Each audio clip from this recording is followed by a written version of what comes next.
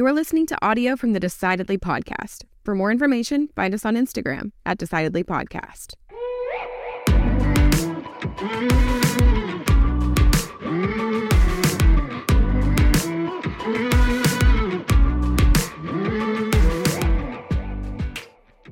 So I came over to your house the other day. We did they did the new cold plunge that you bought. Yeah, you did a good job. I did. I thought it was really good. I thought the hardest part about it was not being in the 45-degree water for 3 minutes, but it was preparing to get in the 45-degree water. That was harder than being in the water. Well, yeah, a friend of mine brought his girlfriend over to do it, and she doesn't do that stuff. And so I think it was her first time, and she hovered like for a full minute, and he just kept saying, I'm not starting the timer until you're all the way in. Yeah. And it was to the point where like her butt cheeks were like slapping up against the water. And I just said, you're torturing yourself. Like you are torturing yourself. Well, just get in the dang water. I had learned that I when I was doing a lot of hiking in an area that was real up and down, somebody told me this and it really made a lot of sense, because I used to brace myself going down the mountain and I would fight the gravity. And it was hard. Okay. It's hard on your head, your hips, your knees, everything. And he said, just go with it. Just let gravity work. Just relax and go down the mountain, go down the hill. And I thought, all right, I'm going to get in this 45-degree water. I'm not going to fight it. I'm not going to clench. I'm not going to grit my teeth and, tighten up. I'm just going to embrace it. Just get right in. And just go in. So it was all mindset related. And what's funny is that it stinks every single time because I do it every day. This morning I was like, oh my God, I got to go do that. And I get out there, but I still treat it the same way. Once I get out there, boom, unclip, throw the top off, get in, no thoughts. So a lot of things we do like that are difficult. Our mindset is really important to how tolerable it is when we're doing it. And our guest today, he's an expert on mindset. Mike Moor, better known as Mindset Mike. He was on episode 115. He's back. You remember him as former FBI crisis negotiator with 7 years of service. He's a mindset coach to top athletes and businesses through his company, The Unfair Advantage. And he's a seasoned wrestling coach with 19 years experience. As a 3-time NCAA championship coach and former NCAA Division I wrestler himself, he's got an amazing track record of nurturing talent, over 100 state placers, 50 All-Americans, 9 national championships under his guidance. He's back again, and we dive a little bit deeper. So if you haven't listened to our last episode, don't worry. You can listen to that one after you listen to this one. Mike, we could probably talk to him for 5 straight hours and get nothing but gold. Stick around, learn a little bit, improve your mindset.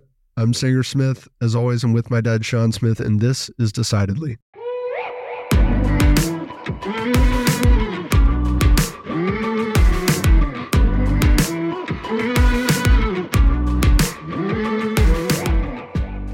Glad you're back, Mike. I think we ran out of time for all of the questions that I was trying to dig into your brain and extract wisdom from. So yeah, thanks for being here. You guys ran out of time. I wasn't even here to add to it. You would have taken away from it. I would have detracted, I'm sure. So Mike, since we talked last, I was at a tournament and you had given me advice on how to, approach the match in a healthier way, right? I was always I'm hyping myself up, trying to make this dude my enemy so that I could really aggressively attack in the tournament. And it worked. It was that helped a lot. I did get injured though. And it hurt so bad. I'm limping off the mat. I can't really tell if it's physical pain or just embarrassment manifesting in physical pain, and the next day it was horrible. I couldn't walk. I couldn't move without crutches. I had a friend of mine take me to the knee doctor, to the surgeon. I'm in the, lobby with my leg fully extended, just wailing in pain. Every little move I made was, torturous. Get the x-ray. The doctor comes in. He goes, all right, dude, so it's a sprain. I go, okay, so I'm a big weenie then, huh? And he was like, nah, he's being nice to me. But I'm thinking, all I can think of is I'm such a loser. And within 48 hours, I was back in the gym lifting weights. I'm like, how do I go from being unable to move, unable to walk, to full and total use of my knee? Yeah, I felt it a little bit. It was a little tender, but I could go squat 2 days later. And I figured there's got to be something within that has to be within my head. Is that your question to me? Well, how often do you, here's maybe a better question is that something that you experience with injuries? Do athletes overplay it in their own mind? Yeah, all the time. It's like, people talk about psychosomatic illnesses all the time, where literally you psych yourself into illness. So a lot of the times we think something is much worse than it is. So our brain projects things as much worse than it is, whether it's like something physical in our body, something going on in our life. So it gets made out much worse than it is. So there's that viral video. I think it's Will Smith narrating, talk about how everything you want is on the other side of fear. And it's one example is someone that thinks they're reaching into a cage full of tarantulas, and it's a cage full of teddy bears. Yeah. But they're freaking out because they think it's a teddy bear. I think it's a tarantula. There's someone who thinks that they're about to get dumped into like deep water and it's only, 2 feet deep. But they're freaking themselves out. Their whole body's convulsing. They can't focus. They can't think. So really, like, our reality is our perception. So if you perceive that because the pain was so bad that it was going to be that bad, then your brain's going to project that on the rest of your body. And then chemically, your brain's going to produce a bunch of survival-related chemicals. We talked about cortisol last time. So your body was probably flowing with cortisol, which made everything hurt worse, which made your thoughts less clear. You weren't able to logically talk yourself down of like, well, I didn't hear pop, so it's probably not this. And well, it does hurt, but most likely it's that. Your brain immediately went to the worst case scenario, just like the tarantulas, just like the deep water. Yeah, I immediately was in the worst case scenario. Like, I tore my ACL. I'm going to be out for 9 months. It popped. There was an audible pop. I did hear it, which did not help my fear. So you did hear a pop. Okay, so I was just assuming you didn't hear a pop. But on the flip side, if you notice, as soon as you found out you were good, you felt better. Yeah, almost immediately. I walked out. I was like, well, if he says it's sprained, I can probably not use these crutches. And it was hard. It's like I limped. It's not like I immediately ran to the car. It took me forever, but I got there. I wasn't even willing to attempt putting weight on it on the way in. On the way out, I'm like, yeah, let me see if I can get over this curb. Yeah. So, obviously it was something where the second that your brain realized that you're okay, the other chemicals came around and you immediately move forward. So that just shows you the power of, the mind-body connection, where you thought it was bad, it made you feel worse. You realized it was good, you immediately felt better. Make sense? Yeah, 100%. I think people probably do that with money a lot. Yeah, I think they do. I think people get wrapped up in their fears, and they concerned that they're running out of money, and that causes them to make bad decisions. Sanger and I were talking about this the other day. We had a conversation that we both had observed that we were only working with people who were financially successful over a long period of time. In other words, we said, gosh, none of our clients fail out and just kind of run out of money. And so I was thinking about, because I listened to the episode that you guys did, which was good in spite of the handicap that you had of me not being there.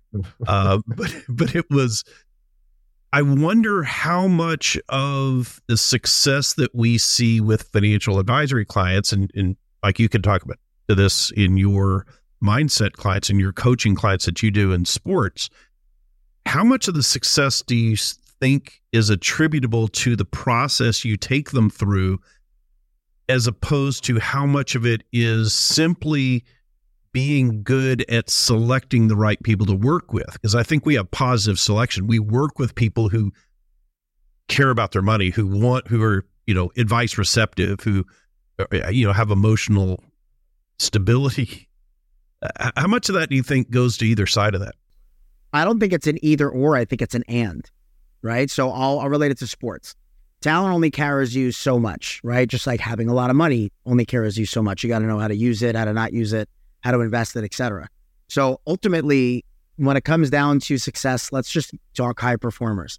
It comes down to their habits and their daily habits and their process.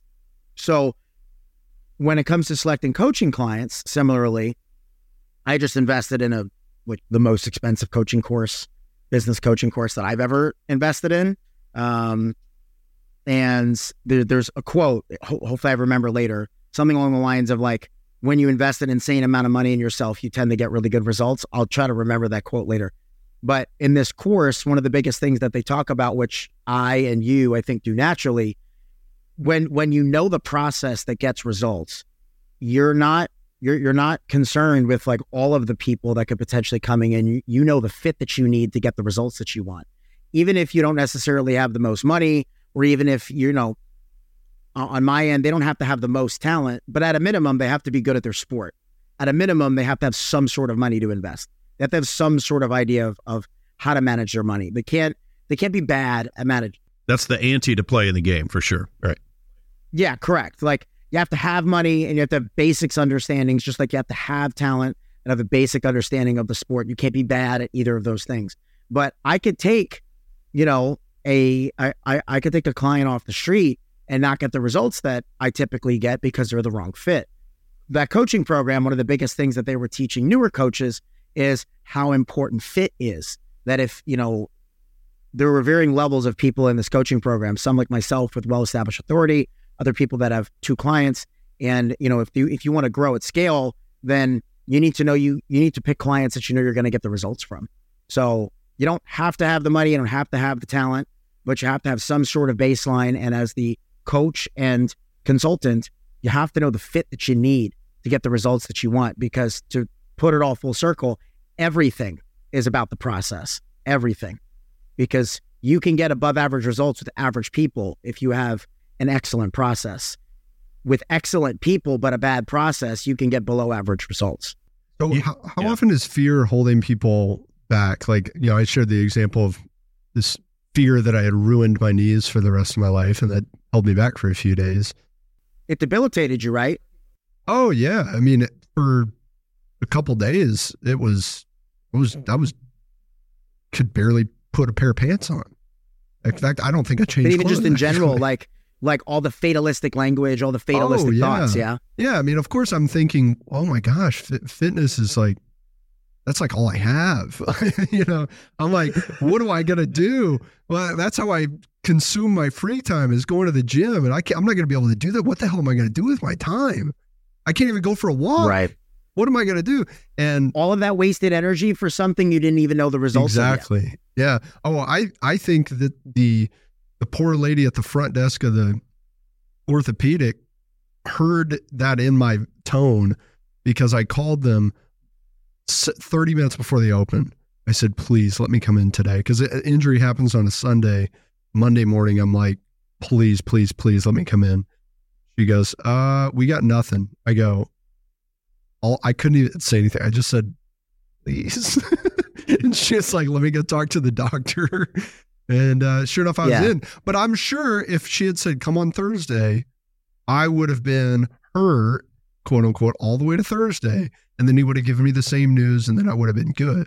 Whereas since I got the news on Monday, by Wednesday, I was like healed. Yeah. So your question was, how often does fear finish your thought? Well, for high performers, what types of fear are they dealing with that may be different than regular folks? And are they dealing with fear in the same way? Yeah, they do have different types of fears. Some are similar. They do deal with it differently. Customato, Mike Tyson's coach, he said the hero and the coward feel the same thing. The difference is how quickly and disciplined their response is, right? How quickly, efficient, and disciplined their response is. So we all feel the same stuff, right? But I will say, like with my niche being 1%ers, like my conversations tend to be different. These aren't people throwing up before matches, right? These aren't people that doubt their ability. What they stress about is like, is my full potential going to come out? Yeah. Right. Like they know that they're good. They're expected. They're expected to win. What they want is to perform well. They want a performance that they walk away happy with. Like I've had a couple clients recently where like the only thing that they wanted was to have like their full potential show up. They've never had a fight or a performance where like they walk away and like, that's exactly what I've dreamed of. And it doesn't always have to be a win. So I would say, yeah, it's definitely different. It's not a lack of confidence, more so hoping that they perform well. Fear is also an interesting word, right? I think doubt is the biggest problem that any performer deals with, because doubt is something we create.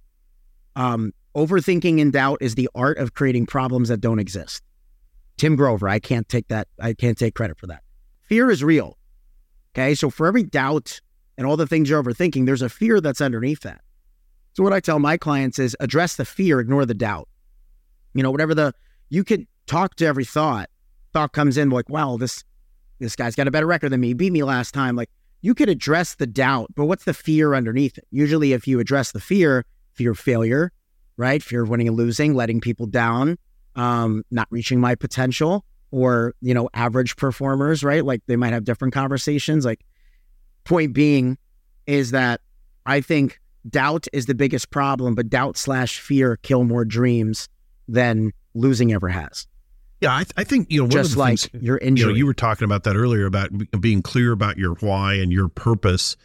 And, I think once we get clear as to what our why is, we can determine who's going to be the best candidate for our services. And regardless of what kind of business we're in, when you work with the top 1% of folks, and we work top percent of people who have wealth, when you work with those, are you finding that they're seeking out advice just as a, hey, this is an extra supplement, maybe this will help? Or is there a level of awareness where they say, hey, I want help with this part of my head game? This is getting in my head and I want to get clear that way? Both. I think some people understand that, hey, I'm good at this, but at my level, every 1% counts. The most self-aware people are like, I don't really have a problem with this as a whole, but there are some couple things I want to get better at. Most of the greatest of all times, we'll just take MMA, like the John Jones, the Zhang Weili's, the Demetrius Johnsons, the world-class athletes. Those are the ones that ask the most questions. John Jones, after practice, will go up to every single one of us and ask us what we thought of his practice. What can I do well? What did you think of this? The moral of the story is that when you get to the top 1%, they're obsessed with getting better. Kobe says the same thing. Like, I'm not a guy that loves winning and hates losing. I love figuring things out.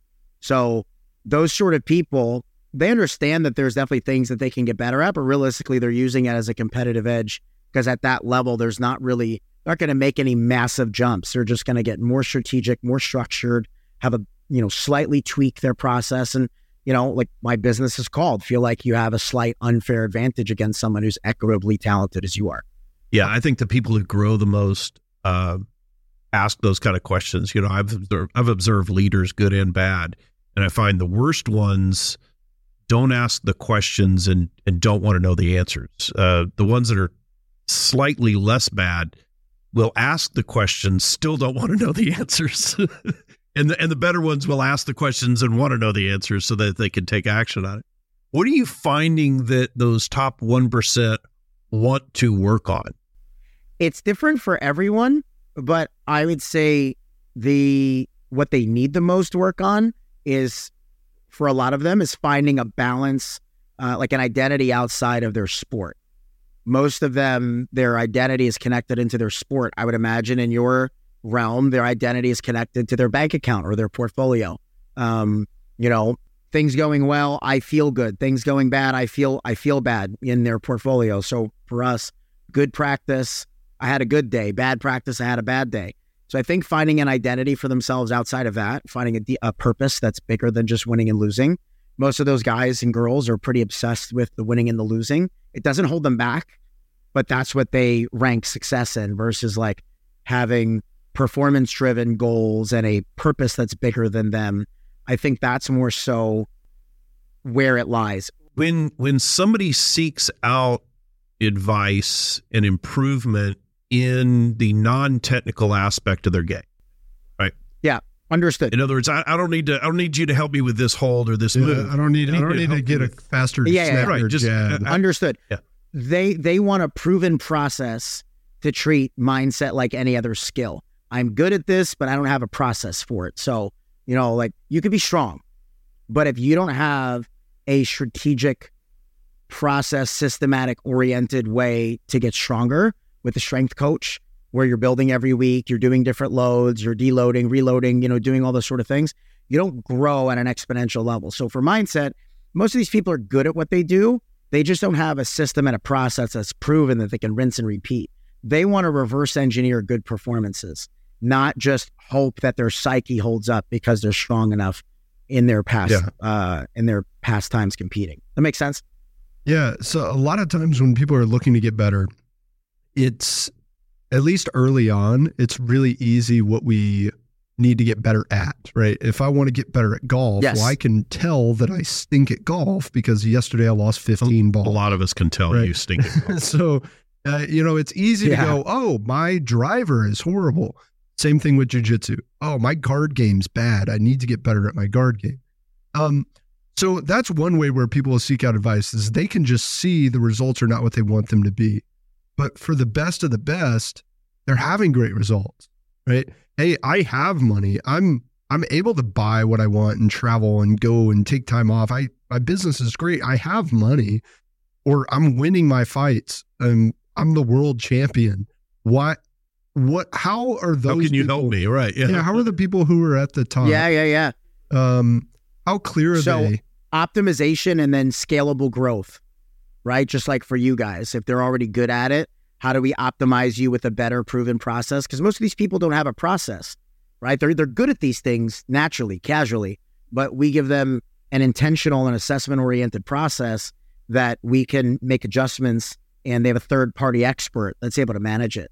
So they know that coming into your office or my office, they're not going to, I'm not going to tell them something they've likely never heard before. They're just probably never going to heard it the same way, with the process behind it and a way to evaluate those results. So Volkanovski is a great example. I didn't work with him, but he, like a lot of those guys, they don't have a mindset coach. They have a guy, he says he talks to a sports psych. I don't know how often, but I know like their mindset training is done with a bunch of underwater stuff. Like you've probably seen like Deep End Fitness in like a bunch of different places. Yeah. It's like people that do these underwater workouts, Navy SEAL type stuff. I think that's their like resiliency training. Anyways, he talked about how when he beat Korean Zombie, Rogan was like, you get better every single fight. You're already the best in the world. You're number one pound for pound, but you're still getting better. How is that even possible for you to get that much better? And he is no different than Kobe, no different than MJ, no different than Curry, no different than all of these people. They're not going to make big jumps. It's not obvious that their driver sucks. It's not obvious that their guard game sucks. What they're obsessed about is like making little adjustments for self-improvement every day. Right. And the best of the best, they don't just set intention for what they want to work on. They assess on a daily basis how good of a job am I doing at it. So they're measurably getting better on a daily basis. So these little things, call it stacking small wins. Each day, they're measurably getting better at small things. So it's just like compounding interest. Doesn't seem like much, but after a long time, boom, boom, boom, boom, boom, boom, boom, boom, boom, it makes a big difference. Well, I think also that you've got to be willing to get bad at something if you're looking to make a change that's advancing you forward. You look at, I think years ago, and I'm not going to remember the dates on this, but I think Tiger decided to rework his swing, right? And so this is a guy that's winning PGA tournaments. He says, I want to rework my swing. And so he got bad for a while before he came back, and it was even better than before. But a lot of that, you were talking about fear, Sanger. A lot of that fear is if I'm already good at something, I don't want to mess it up. I don't want to change something enough, and I don't want to get bad at something. So I'll just keep doing it this way. That's good. Meanwhile, everybody passes. That's a common thing I would say of like, okay, let me preface my comment. About 90% coast on talent and hard work. At the top, like 7 or 8%, they're pretty intentional with what they do.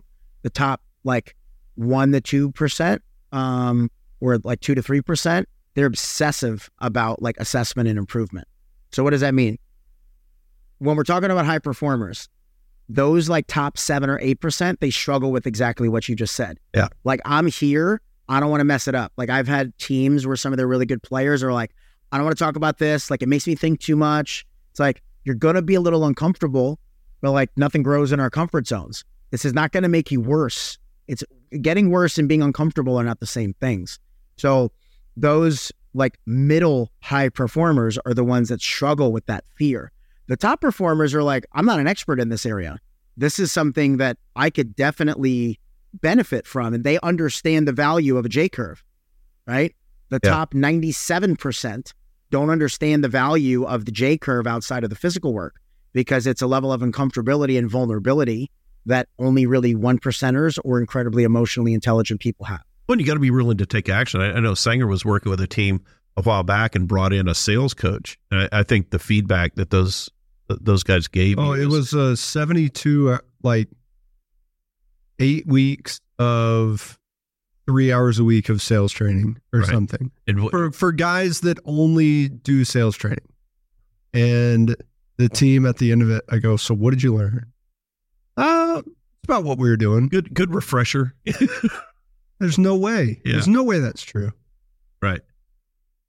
Yeah, sometimes they probably went in there though with the preconceived notion. Like I part of my fit is like the willingness to have an open mind. Yeah. I tell them, I was like, I get insane results, but I need you to trust me 100%, even if it doesn't make sense. And if it doesn't make sense, ask questions. I need you to do all of the things for the purposes of exploration, not for the purposes of putting pen to paper, because this is an exercise like school. So I've noticed that, like, let's say clients I work really well with, there's a top 15 kid in the country for college wrestling that I work with. And I noticed he was getting results, but his, with some of the things we were doing, but he's a kid that does everything because he's supposed to. And he does enjoy it, but he wasn't doing it for the purposes of like exploration and digging deep. He was doing it because I told him to. He knows that it works. He sees results, but he wasn't digging that next level deeper. Once he started digging that next level deeper, he jumped that next level. It makes sense? So like your guys came in with the preconceived notion of like, we already know most of this. Like, yeah, we'll listen. I'll probably pick up a couple things. It's kind of like going to a seminar and they show a position that you're good at. Right. Like, even if you're good at that position, you could still learn a setup or two, a finish or two, like where he puts his hands. I would notice myself, I have no striking experience whatsoever, but I would go to striking and Muay Thai seminars, like at my gym, because I might pick up one or two things that I can then reapply to wrestling and wrestling for MMA and jiu-jitsu. Like these little bit of details. If I can get one or two things in those 2 hours, I'm good. Those guys are like, I'm already good at leg locks. I don't need to pay attention. Yeah. He's not Gordon Ryan. I have no need to. I notice when we drill, typically Coach Travis will show us something, and his rule is I'm just only going to show you what I do. He's like, if you want to learn some move that I don't do myself, I'm not going to show you because I'm not going to be great at it. So Darce chokes, for example, if a white belt asks him, hey, I want to learn Darce chokes today, he goes, I don't do it, next. And you can always tell those guys who get up in front of a group and are just spouting some company line, and they don't do it. It comes through so easily. I respect that. It takes a lot of his students years of training to understand that's a good thing, that he is not going to burden you with his less than expert knowledge on the Darce choke, which he doesn't do. And so he says, and I'm sure he could still show a Darce choke. He's a world-class black belt, right? Like if someone really wants to know a Darce, they could pull him aside and show him a Darce. He's just not going to make it part of his regular thing. Of course. He goes, of course he knows how to do it, and he knows how it works, and he probably still is better at it than everyone else in the room, but he's not world-class at it, which he is at the things that he does do all the time. And so when he shows these things, once a student of his is like a blue belt level, they have probably seen most of them before. A few years, it's like I've seen him show people how to do the whatever hook flip 10 times by now. And I'll notice a lot of blue belts, these are people that they've gotten their first level of recognition of, hey, you're somewhat competent, and they'll just tune out. They're like, yeah, I saw that. I've seen that. And the guys who are winning tournaments are like, okay, hold on. Now, where's your hand? Like, wait, hold on. Now, what are you doing? And they're asking questions that the rest of the room goes, what? That wasn't even something I observed. I would have never even known to ask that question. So here's a point. We can't always have Kobe level talent, but we can all have Kobe level habits. So those are the sort of things that Kobe level people are doing. George St. Pierre says he always has a white belt mentality, right? He's like, I'm looking to learn from anyone and everyone every single time. I've been at a clinic that I'm running, seminar, like when I was at your gym, I've been at a clinic where a kid showed me a move. It was like 12 years old. And I took something away from what he showed me, a middle schooler, right? But Wow. like most people, like you talked about kind of maybe a little part of your sales team and most performers, if their mind isn't quite as open to see all those details versus on the flip side, the highest performers, their mind is like a sponge looking for any and every detail. A quote that I repeat a lot to my clients, what got us here isn't what's going to get us there. So, we're constantly going through ebbs and flows, hopefully in an upward direction, but what got us here isn't what's going to get us there. So that's one of my biggest selling points to high level people. It's like, yeah, you've been successful without this whole time. What are you possibly going to do to get to the next level at this point? You're going to work harder? You're going to learn new moves? You're going to get better at something? You're going to start taking some new supplement and it's going to change everything? Like, let's try something you haven't, because what got us here isn't what's going to get us there. And the same thing goes when I have a team win a national championship. What won either of those trophies that year wasn't what won us trophies the next year. We had to build on that too. And high performers get that. Yeah. Have you seen those videos that they're martial arts guys or whatever? They're showing these videos in slow motion of how to de-arm somebody with a knife or gun or something. McDojo. Yeah. And it just doesn't work. Just doesn't work. I was just with him this weekend. Shout out to my buddy Rob. I literally just hung out with him all weekend. Rob from McDojo Life. McDojo Life, He's man. Awesome. Oh, that's awesome. Yeah. I'm sorry. Continue. No, that's well. Where I was going with that is, in our industry, there is that kind of BS that's out there. Where people put it on the internet. You listen to a radio show or some guy that thinks one product is the solution to everything, or you can time the market, or you can do all this stuff. Just that you spend some years in the business and it's just complete BS. Is there stuff that you see, Mike, in your field of coaching that's out there that you just recognize? You go, oh, this is complete garbage. Let me lean in. Hell yes. Okay. Yes. I see that all the time. So it's not as much that it's complete garbage. You could just tell. So here's the things for me. When people coach only based on their expertise, right? I think that's like a red flag. They talk about all the things that they know. I think that's red flag. The biggest red flag are people that are coached what do you from explain a that more? certain When you mean they're talking just about the things they know? It seems like that would be a good thing. Let me relate to, yes. So I'm probably not wording that well.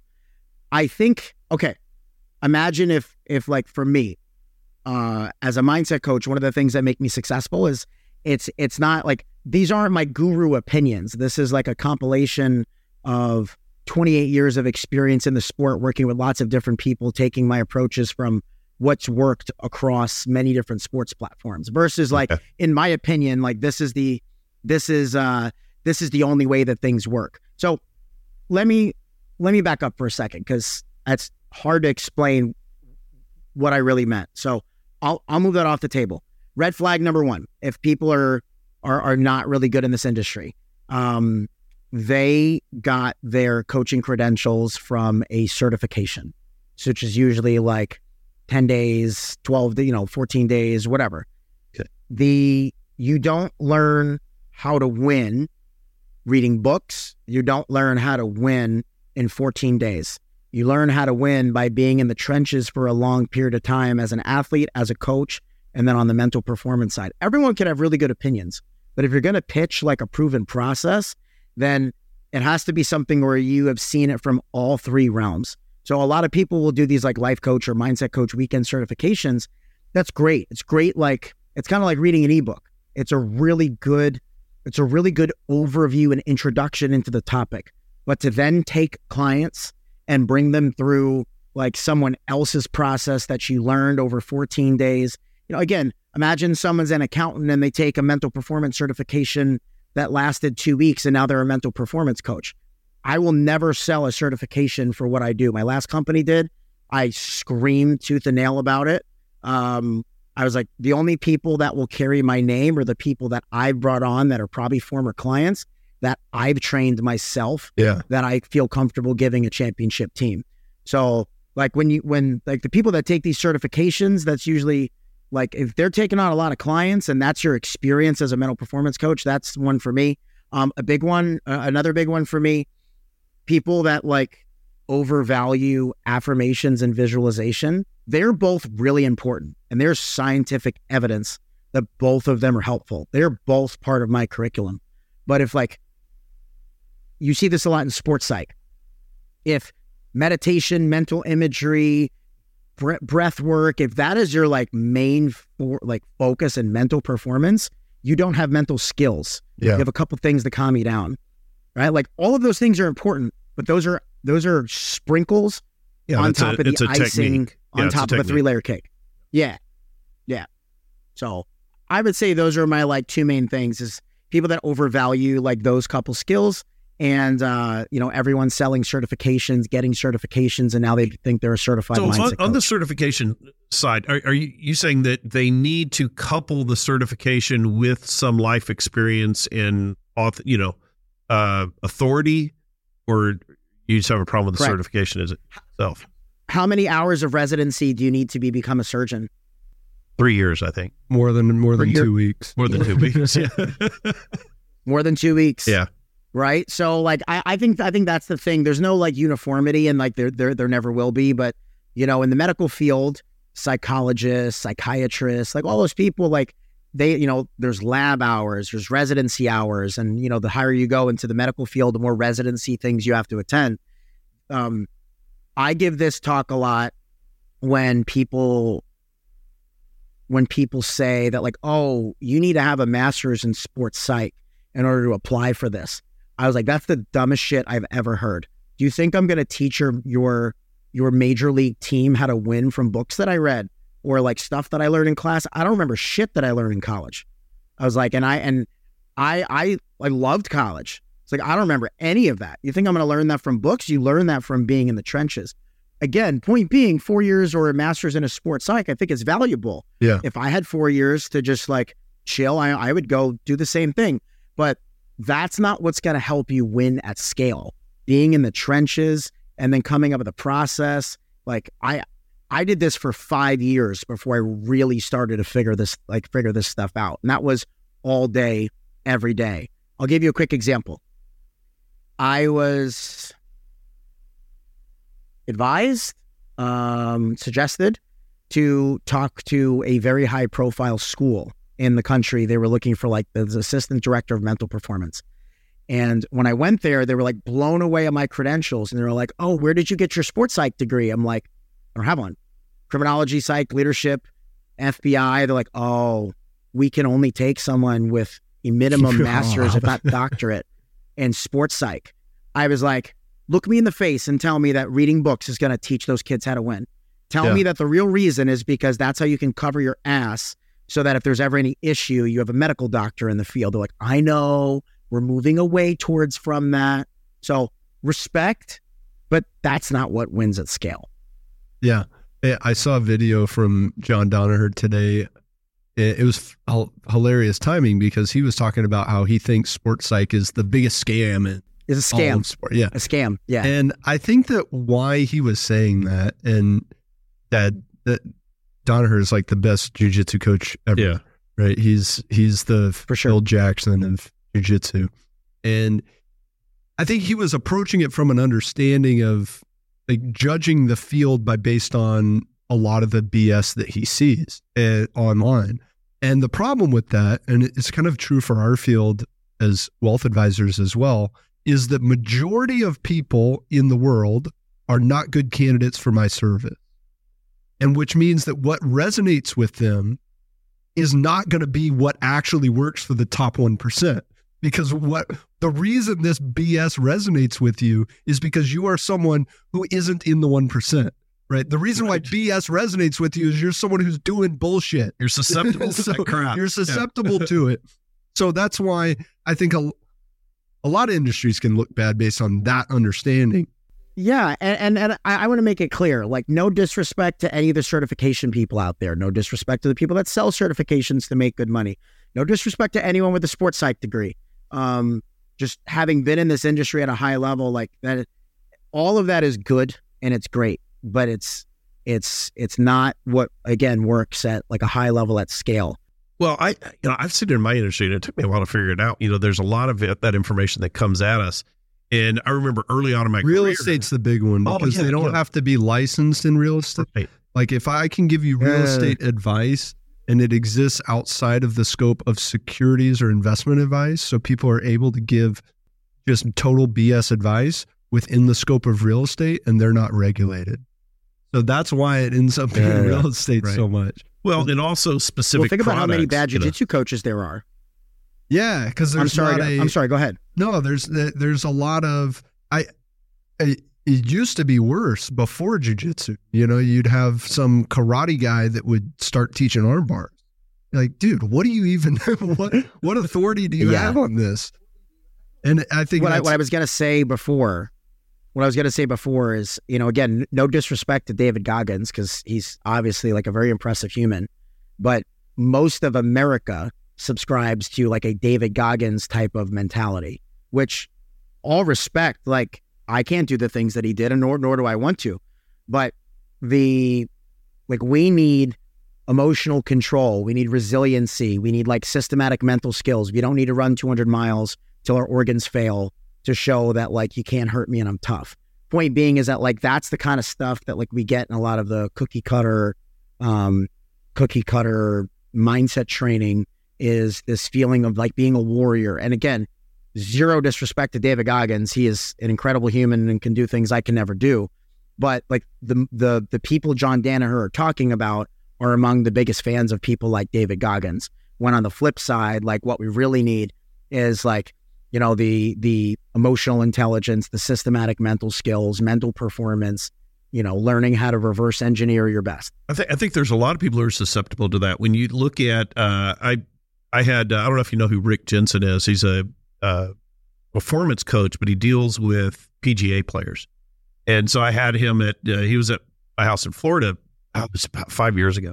And he was telling me a story that he saw Greg Norman out somewhere. And so he starts talking to Greg Norman. He goes, how are you doing, so well? You really, that year it was Greg Norman's year to win everything. And he just said, well, I just want it more than the other guys. And he goes, bullshit. Everybody wants it. They're on the PGA. You can't just want it more. He goes, well, I just work really hard. He goes, no, everybody works real hard. He goes, you can't just want it more. You can't just work hard. He goes, what are you doing? He goes, well, I work out. And every day. He goes, no, what exactly do you do every day? And he goes, oh, okay. So he goes, I get up in the morning and I stretch and I hit golf balls, till it gets dark. He goes, so how long do you stretch? He goes, 25 minutes. He goes, I know that because I figure out when daylight is. I arrive 25 minutes before that at the driving range. I stretch for 25 minutes. When it's daylight, that I hit till it gets dark. He goes, wow, you hit all day? He goes, well, then I'm not done. He goes, when it gets dark and I can't hit golf balls anymore, I go to the gym and I work out. And he goes, that level of commitment, he had to tell that story to this guy who wanted to go onto the PGA Tour. And this guy was this amateur. He goes, I think I'm ready for the PGA Tour. He goes, I'm already working out. I'm on the golf course 4 days a week. And the guy just shook Rick just shook his head. He goes, that is not going to cut it. Yeah. He goes, so you've got to not only step up your game in terms of what you're willing to do physically and technique and be at that top 1%, but look at how you handle yourself mentally, which is the stuff which I find really interesting that you do, Mike. Essentially, it just comes down to like having a process and a routine and a set of skills. Just like for their golf swing, they have a process, a routine, and a set of skills. Treating mindset no different than any other skill. Yeah, that's a really, really good way to put it. Is a lot of people, when they come to work with me, is I go, hey, you're able to earn money. You've been able to keep the money. You want to get better at it because you recognize that doing it on your own isn't going to get you to your full potential, although it'll probably be fine. You're probably not going to go broke, right? You're going to do all right. The biggest difference between getting to where you are and getting to your full potential is having something that's very specific in what you're doing, having a process, having a routine, having something that we are committing to. Do people recognize that when they choose to hire you, when they seek you out, or do they, once you tell them that, they go, oh yeah, duh. I get it now. Yeah. I think it's a little bit of both. Like the more emotionally intelligent people know that, like the women know that. Some of the super introspective guys know that. It's not everyone. Some of them need a little bit of explaining because it's just like not how they're trained to think. But, you guys are in the business realm. Two products in the same field. One sells 10 million a year. One sells 100 million a year. Like more likely than not, it's not that one product is better than the other. One company's systems are better than the other, right? Yeah. Their marketing system, their production system, their logistics systems. Systems is what builds better businesses, just like systems is what builds good teams. Alabama football, Clemson football, Georgia football, UConn basketball. These teams, any of the big MMA teams, they don't have a better playbook. Yeah, they don't have a better playbook. They don't know any secrets. They have better systems. Systems for recruiting, systems for donations, systems for culture building. Everything is systems, and you will default to the level of your system. So I come in, and the reason I get a lot of results, like drastic results, is that they've never touched this. Imagine someone's an elite athlete. They've never been to the gym and then hire one of the best strength coaches in the country. Yeah. You're going to go through the roof. So this is a room that they've never decorated at all. When you look at systems and sort of reworking some of these systems, do you find that they need more systems or fewer systems? Overthinkers need fewer. Well, let me rephrase. Most of them have no systems. Yeah. Okay. All right. At best, they have at best, they have like some level of systems. Like let's take a high performing team. Those teams have systems for a lot of stuff. They just don't have a system for mental performance. Yeah. They have good ideas. They have some good, like I would say hardly anybody has a system for mental performance. No. I'm not even sure I would know what a system for mental performance looks like, other than asking some basic questions about why. Yeah, to break it down into like basic terms, the goal should not be to work hard and hope that you win. My goal is to teach you how to reverse engineer a great performance so that the best version of you shows up every single time. In order to do that, you need to know what the best version of you looks like. You need to have you need to know the thoughts and feelings that bring out your best, the actions that bring out your best, and a set of mental skills to maintain your focus during the ups and downs of training and competing. So the skills are the glue. The reverse engineering process is like the GPS. And, the emotional control is what allows us to navigate on autopilot. I want to make my athletes and teams be like a self-driving Tesla, where at a point, we're just plugging in the destination. Great performance, boom. We know it brings out our best. We know it brings out our worst. We know we have a very clear game plan coming into every practice, coming into every matchup. We assess all of those things. We take a lot of data, and we have routines before every single match in practice. We have routines that these routines don't change. So World Championship Finals, first round of a NAGA tournament, doesn't matter. I ask the same questions so that I feel the same things. I warm up the same way so that I grapple the same way. So this set of like process and routines, like I said, allows us to reverse engineer our best self instead of work hard, roll the dice, and hope that we win. Yeah. It's like in our company, and this is obviously not my idea, but we do 8 a.m. team meeting. We ask the same questions. We talk about the same thing every single day. And when I try to talk to low performing teams about that, they're like, oh, we did that for a week, but geez, we're just saying the same thing. We need to say our values every day. Do I need to ask my employees, what's the most important thing that you need from me today? Do I need to do that? Yeah, so we didn't have any issues. We didn't have it. There was nothing going wrong. So we actually just skipped it today. Yeah. Part of it is, and like once I push through this is kind of awkward. It's been 4 weeks straight of doing the same thing. It only takes 2 minutes, but it's like, oh, wow, this is super important. I can't imagine not doing this. This is data. Everything. Yeah. It's data. Yeah, exactly. I have a journal that I make my one-on-one clients send me every day. They answer the same 13 questions every single day. A few in the morning, a few at night, a few before practice, a few after practice. And it's the same questions. So the challenge is, do not do it at all because it's monotonous or you don't like it? Do you do it because you have to and give surface level answers? Or is it an opportunity for you to dig in, learn more about yourself, bring attention to what you need, set intention for what you want to do tomorrow, and then assess how good of a job that you did? So my highest performers, I always tell them, I was like, this is your biggest asset. This daily journal is your absolute biggest asset. These questions are made to rewire your brain to focus on like joy, excitement, gratitude, self-improvement. It's also meant to give you daily data. If you grappled once a week leading up to the World Championships, you wouldn't be very good at it. So if you only talked about these things with me in a mindset call once a week, you wouldn't be very good at it. But if you touch on these things every day, then touch base with me once a week, we're getting better 7 days out of the week, measurably. Yeah. And that's the biggest driver to success. And it also just brainwashes their everything to focus on the right thing. So point is, if your team was ever struggling with this, or you tell other people's teams, that's because they're giving surface level answers. They feel like they have to do this instead of it's an opportunity to get good data and set the tone for the day. Yeah, that's a really good way of putting it. And when employees respond that way, it is useless. And if I'm asking the question in that way, then then it's definitely useless. If my team thinks that I'm just asking them because it's 8 o'clock and I told you I would call you, and so now you're expecting this, then it would be better for me to not have that call schedule. But if you do it right, it's great. I'm going to go ahead. Well, I was going to ask you, what are some of those questions that you're asking, those 13 that you have to give me all those questions, but just to frame it out, the types of questions you're asking. I'll frame the types of questions, and then I do some executive coaching. And so I'll put it in those terms as well. So before I go to the executive, imagine this is an athlete, right?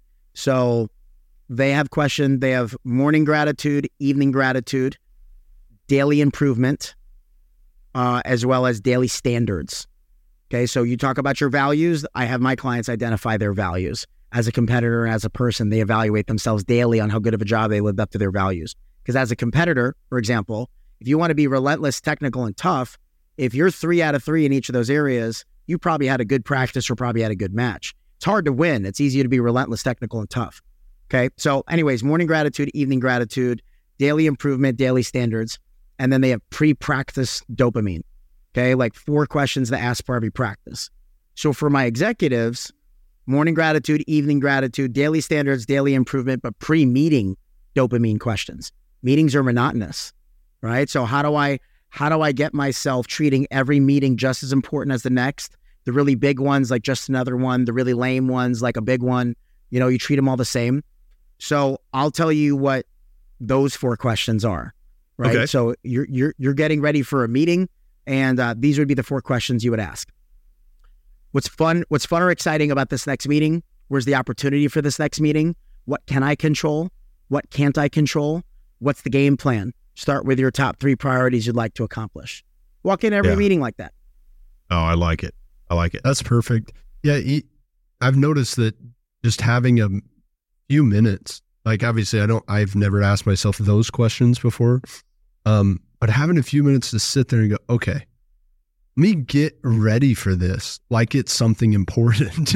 That's how I get ready for practice at jiu-jitsu. I don't just walk straight from the car to practice, and that's practice. Nobody's grading it. There's no trophy. There's no medal. I sit there and I do my breaths and I do my warm-up, and then I get on the mat. I should do that for meeting. And I've been doing it, and it's huge. It's huge. There's an acronym I came up with. To showcase our potential, we need to aim in the right direction. AIM standing for AIME. Bring attention to the thoughts and feelings you want. Set intention for what you want to execute. Manage your focus, energy, and emotion, and evaluate how good of a job that you did. So if you want to walk into a meeting or a match or practice, bring attention and intention to the things that you want. During that time, manage your thoughts, feelings, energy, and focus, and then evaluate how good of a job that you did. And that's a Kobe level thing. Most people like me, we could probably have no script, no nothing, go and wing a meeting and do great. If we can do an 8 out of 10 with no preparation, how good of a job could we do with a little bit of preparation? Yeah. One of the biggest tests that I would give new hires, and they didn't know that it was a test, is something I learned from Sean, is setting up the physical meeting room, right? And the art of setting it up, because we're having people, this is back when the majority of our meetings were in person in the office, which now they're on Zoom and it's a totally different thing. Set up the meeting room. Okay, so we have a notepad with our logo on it and a pen and a coaster and a bottle of water. It's only 4 things. I go, you need to go in there and put this a certain number of inches from the little notepad, a certain number of inches from the edge of the table, with the pen diagonally placed with the logo of the pen facing me and the point of the pen going up and to the left. And then the coaster is on the right and the logo on the water bottle is facing the person. And that seems easy. People wouldn't get it done. I go, look, this is the act of, this is your meditative preparation for this meeting, is to get ready. It's not that the client's going to see the logo on the water bottles facing away from them and they're going to fire you. This is like you watering your bonsai tree. Okay. I need you to just have something that is ritualistic about this, so you don't just run into the meeting. Oh yeah, sorry, I was responding to an email, but how's it going, Mike? And the people who were serious and got results, they would take that serious. They would treat how they place the notepad with the same level of seriousness as they approach the tax strategy on, their retirement plan. And the people who didn't care, everything's important. Who cares? They failed. Yeah. Well, it's kind of like the set the bed analogy, right? Like, you should set your bed with the same intention as you do anything else in that day. Like, do you not set your bed at all? Do you set it like crap? Do you set it perfect? The other thing, why do you think that I ask my clients before every practice and before every match to ask them the same 4 questions? Why do you think I ask them to ask themselves the same exact 4 questions? What are some of the reasons? Well, it creates a system and a habit. Creates a system. So what does creating a system do? Well, it's repeatable. It gives you data points, so you know if I'm giving the same answer and this time I give a different answer, now I know something. Yep. Why else? I think it gets you in a mindset of simplifying the energy and focusing the energy. In other words, if I can evaluate that, it tells you what to focus on. Yeah, tell me what to focus on. There we go. Yeah. All right. So all of those things are spot on. Let me spin it in my language. If I want you to have consistent performances, I need you to have consistent thoughts, feelings, and behaviors. If I want you to compete the same way, I need you to think and feel the same way. If I want you to think and feel the same way, I need you to ask yourself questions and do things that make you think and feel those things. So those 4 questions, they center around fun and excitement, opportunity, confidence, and calmness, right? What can I control? What can I not? What's my game plan? So like fun, excitement, opportunity, calm, confident. If I want you to feel those 4 things, if that's what I identify as like what's going to bring out most everybody's best, then your answers to those will do a couple things. It'll reverse engineer the good performances, but you'll also treat practice like matches and matches like practice. You'll treat the big games no different than the small games because you're asking the same things and you're asking the same things and you are therefore thinking the same thing. So you're feeling the same things. So you're performing the same way. Meetings and work days and things like that are no different. Now, with regards to that, it obviously it'll allow us to treat every situation the same, but it'll also give us an opportunity, like you said, to collect data. So think about it. Let's take an MMA fight. Okay. Let's say I'm fighting somebody really bad. Well, what am I excited about? I'm way better than this person. Probably going to have a highlight reel knockout. I'm going to be able to work on some new stuff instead of just having to only focus on my best. Well, I'm fighting one of the best in the world this weekend. Well, I'm excited for the challenge. It's going to test me. This is what I wanted. The common theme is excitement. The reasons to be excited is different, but the problem is everybody brings everybody thinks and feels different things depending on the circumstances of the matches, the meetings, the significance of the client. I treat Zhang Wei Li no different than I treat a Masters world champion. They're no different. right? There's reasons to be excited and there's opportunity for each of them. So. Yeah, that's perfect. Hey, one final question. What would you say is your biggest single decision-making tip for people? It's a great question. And I've answered this many times, so I have an answer for you. Every time that you need to make a decision, you should ask yourself effective questions. Okay. So talk to yourself more, listen to yourself less. Okay. Our brain says a lot of things. If your brain says jump off a building, it's easier to tell yourself not to, right? So when you have to make a decision, ask yourself very simple questions. And I have a step-by-step process on how to do this, okay? But I'll just give you the questions. Is this productive or unproductive? Is this decision productive or unproductive? Does it bring me closer or farther from my goals? Does this reflect my priority list? Is this a bad situation? How can I make the best of it? You can go down that list of questions. And if you want to intelligently answer, yes, it's unproductive, but I'm going to do it anyway.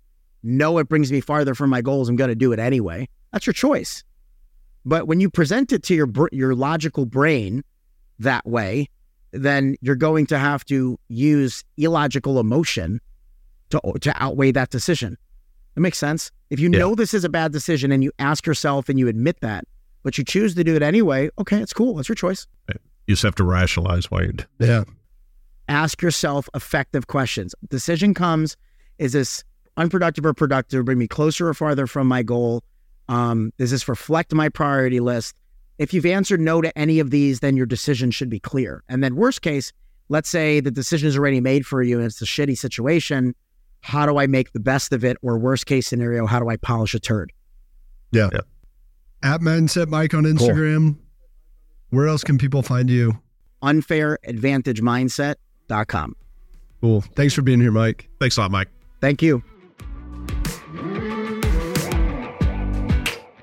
My takeaway is around creating a system of questions. He's got multiple questions in his program, and having those questions where we ask ourselves, what can we do to seek growth and improvement? I thought that was really good. My biggest takeaway is the questions that he has executives ask before they walk into a meeting.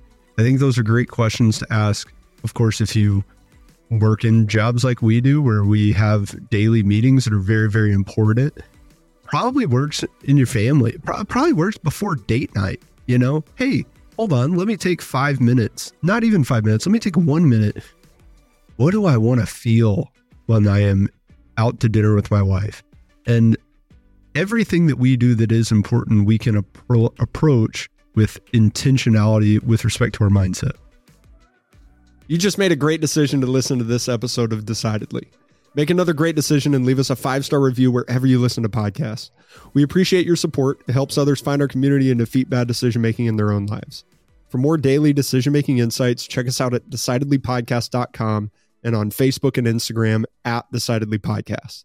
Thanks again for listening. I'm Sanger Smith, and this is Decidedly.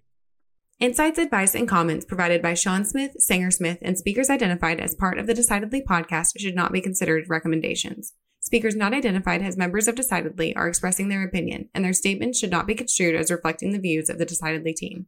This podcast is produced solely for informational purposes, not personalized advice.